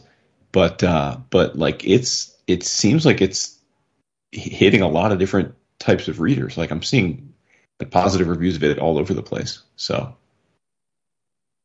maybe it'll have maybe it'll be like a Vertigo-esque. It'll have a long shelf life for them, even if it's not the longest running series. That would be nice. It's absolutely wonderful. Yeah. Yeah, it is. It is good shit. In your travels, might as well make it a Tom King-O-Rama. TK-O-Rama. So we've got the 4th issue of Wonder Woman, and I don't know, and I feel like Tom missed the joke by not having Wonder Woman visiting this sick kid in the hospital, but she does visit him at home. This young boy Jack is dying, and he's basically Wonder Woman's biggest fan. Think of the kid who collects Spider-Man from Roger Stern. It's similar to that, where so Tom King is your writer, Daniel Samperi. Got to find out how to pronounce his last name. Is your artist. Stunning. I enjoyed this artist on Superman or Action during the War World stuff, and even though we're not talking about years apart, mere months, this art is blowing the Superman stuff away. This Wonder Woman is stunning, but while she's visiting Jack, of course, the government is still still has a hard-on for basically having a war on the Amazons. And we find out that a little bit more information on the people who are or the kings of the king of the United States of America, pulling the strings of the presidents. It's not the president who's in charge all these years. It's something else entirely. And while that subplot is going on, Wonder Woman takes Jack into the invisible jet, and he says it's silly and it probably can't happen, but he would really like to visit Paradise Island. And she's briefly hesitant, but Diana does take him, and of course the Amazons meet them there. They aren't happy that she's here, or that she brought this young boy with her. But nobody, it doesn't matter. Hippolyta, Nubia, the current queen, Nubia, they, none of them, or I'm sorry, the current ruler is Philippus. None of them ever rule Diana for all of her power, no matter who's sitting on the throne and is ruling over the Amazons. It's pretty much known that whatever rules govern the rest of the state, they don't apply to Wonder Woman. Then they have a wonderful day together, and while that's going on, of course, the president makes his speech basically condemning Wonder Woman and the Amazons, and things are going to get hairy. But it was a really, really good issue, touching moments in spots.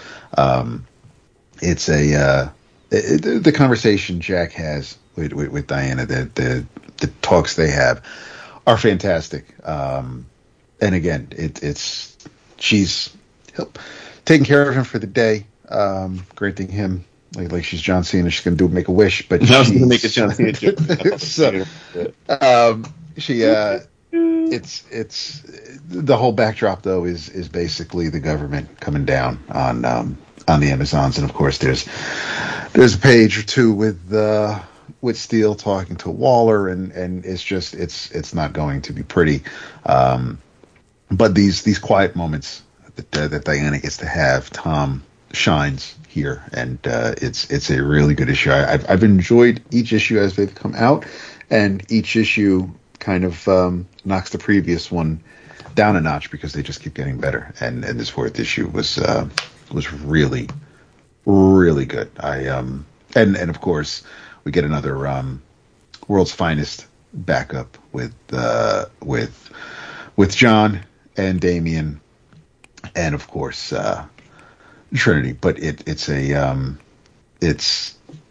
this one was great because this backup, they're at the Fortress of Solitude, and Damian, of course, being the dick that he is, he's just talking about how he was training with superbots, and he took out 4 of them single-handedly, which just goes to show you that Damian have no problem ever taking out John were they ever to fight. And John's like, why would we ever fight? We're the bestest super friends, and I'd crush you, and it'd be super boring. But Lizzie is just wandering around the Fortress of Solitude for some reason, and then they realize, holy shit, she ends up with Black Mercy on her chest, just like For the Man Who Has Everything, and she's living her best life, basically being a ruler and having the boys fight in gladiatorial combat, and then she comes swooping in to show them how it's done. And while all this is going on, Damian and John are trying to figure out the best way to remove this plant without killing her. It's just an all around fun little story, and this time in the background with the trinity of Superman, Batman, and Wonder Woman makes a whole hell of a lot more sense here at the Fortress of Solitude than a painted portrait hanging up in Wayne Manor. But it was still a so I'm curious to see if Tomio also picks up this last page. But this is a great little backup. I'm really enjoying this little these world's finest tales. But the main story itself and for Wonder Woman, really good. So in your travels, if you haven't yet, check out Wonder Woman by Tom King. Dirty Diana.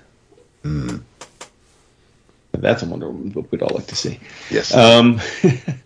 In your travels, check out the new collaboration by the Tamaki cousins, Mariko and Jillian. It's their 2023 graphic novel, Roaming. About a decade ago, I'd say. Maybe, 9-10 years ago. They worked together on a book called This One Summer. I've talked about it way back 10 years ago on the show. Absolutely loved it. And they've both gone on to, have pretty robust careers, both as comics creators, but also in other forms of media, including writing well-known TV shows. But nevertheless, I love that they still come back together to collaborate every few years. I don't know if it was their first graphic novel, but they did a book together called Skim back in the day, and then This One Summer, and then they've done a few more. I love that they come home to each other to do stories after kind of going off and doing their own things. That's kind of cool. But Roaming is basically a love letter to New York City. So Vince has said many times he loves New York City. He would definitely get that out of this. It is very, very well researched. I assume the Tamakis have either lived in or spent a lot of time in the New Jersey, New York area, because everything about the book in terms of the tourist experience is very authentic, including even the way that the Newark airport is drawn and the monorail. It's clear that Jillian knows these things from her mind. She didn't have to research it. But anyway, it's a story of 3 college-age girls. They're freshmen. 2 are childhood best friends who go to different schools, and they agree to meet up for their vacation in New York together. And then one of them brings her new friend from school along as well. And it's like a 3 or 4 day window into their lives going through New York. And then there's a kind of a relationship tangent with the new girl meets the old friend and that whole thing. But at the end of the day, this is just the Tamakis trying to capture what it would be like to be in New York City for the first time at an age where everything sort of looks wondrous. And I like that. Now, I've joked before when we've talked about love letters to New York. I'm not I don't need a love letter to New York. I've spent half of my life in New York City, and I've said many times I'm good. If I would love to go back as a tourist, once or twice a year, that's great. I love New York Comic Con now because it feels like I'm just there to enjoy the things about New York and not have to worry about the rest. But yeah, I would say this is a very, very uplifting, take on, New York tourism. So kudos to him. I will just say there's a caveat though, and not that the caveat really matters, but this is a book that's just running away with some of the awards. It will probably be at or near the top of the meta list that I do for how many sites that nominate their best of stuff. This one's pretty much been on every ballot so far. And I have to say, it's a well executed coming of age story, but I don't think I could put this up there. I think it's a good book, and certainly I enjoy when they work together, but I don't quite understand how this could be the best book of the year. It's because I don't think there's it's not anything distinctive enough for me about this to say okay, this is this is something that stands above all else. But again, I don't want to sound like I'm diminishing. I really did enjoy it. So it's absolutely worth your time. If you're into the Tamakis, this will certainly make you feel good about their latest venture together. Nice. Vincent is good timing. Right?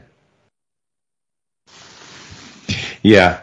I was thinking about it like, I loved Ducks, which, was up there for my book of the year last year with Zoe's book. And, like, that's kind of a similar, like, autobio take.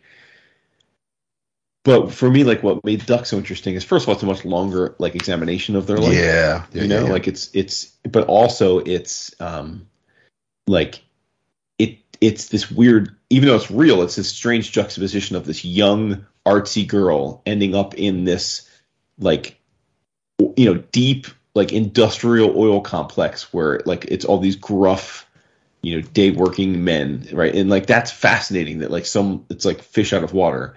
Whereas, like, this is just like three, wide-eyed girls visiting New York, like, so it's like, I don't, like, there wasn't really like there wasn't not a gravitas isn't the right word, but there wasn't like anything unique about these girls' existence that made the window into their lives all that interesting to me, Mm-hmm. But you liked it. Oh, absolutely, yeah. Mm-hmm. I was just saying, Vincent, though, that it's like at or near the top of the meta list that I do. Like, it's like, quote unquote book of the year type of thing, and I didn't quite understand that level of adoration for it. Gotcha. Save yourself some time and aggravation, not read those lists. I get more compliments from our patrons about that list than I do any other post that I do, so. There you go. Gotta give the people what they want. All about keep the people happy. It's all about the adoration. I love you so much. And I love you, the listener.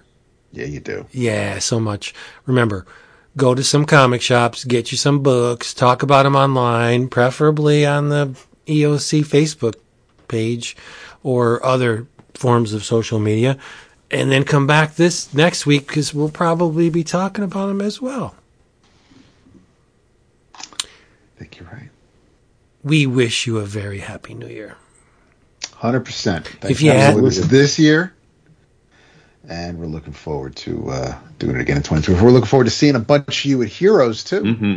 Yeah, lots more in 24. If you had a good year, we hope it continues. If you had a bad year, we hope it gets better. Yes. Yeah. Very well said. Yeah. Thanks. In the meantime, say goodnight. I have nothing. Mm-hmm. I have absolutely nothing. I had to take everything off the shelving because of the cat. There was never a ledge that a cat didn't want to knock something off. I love it. David. Good night. Boop boop boop bop boop beep bop bop. Screw up. You're gonna lose it. Nothing. Nah, I can try and knock you off to your game. I don't know why you would want to do that. You tit. What's the fun? You're a tit. Jesus Christ, David. Nicely done. Tell them you love them. You already did. Yeah. Do it again. It bears repeating. We love you more than Vince loves you. Baby New Year. Yeah. That's it for that one.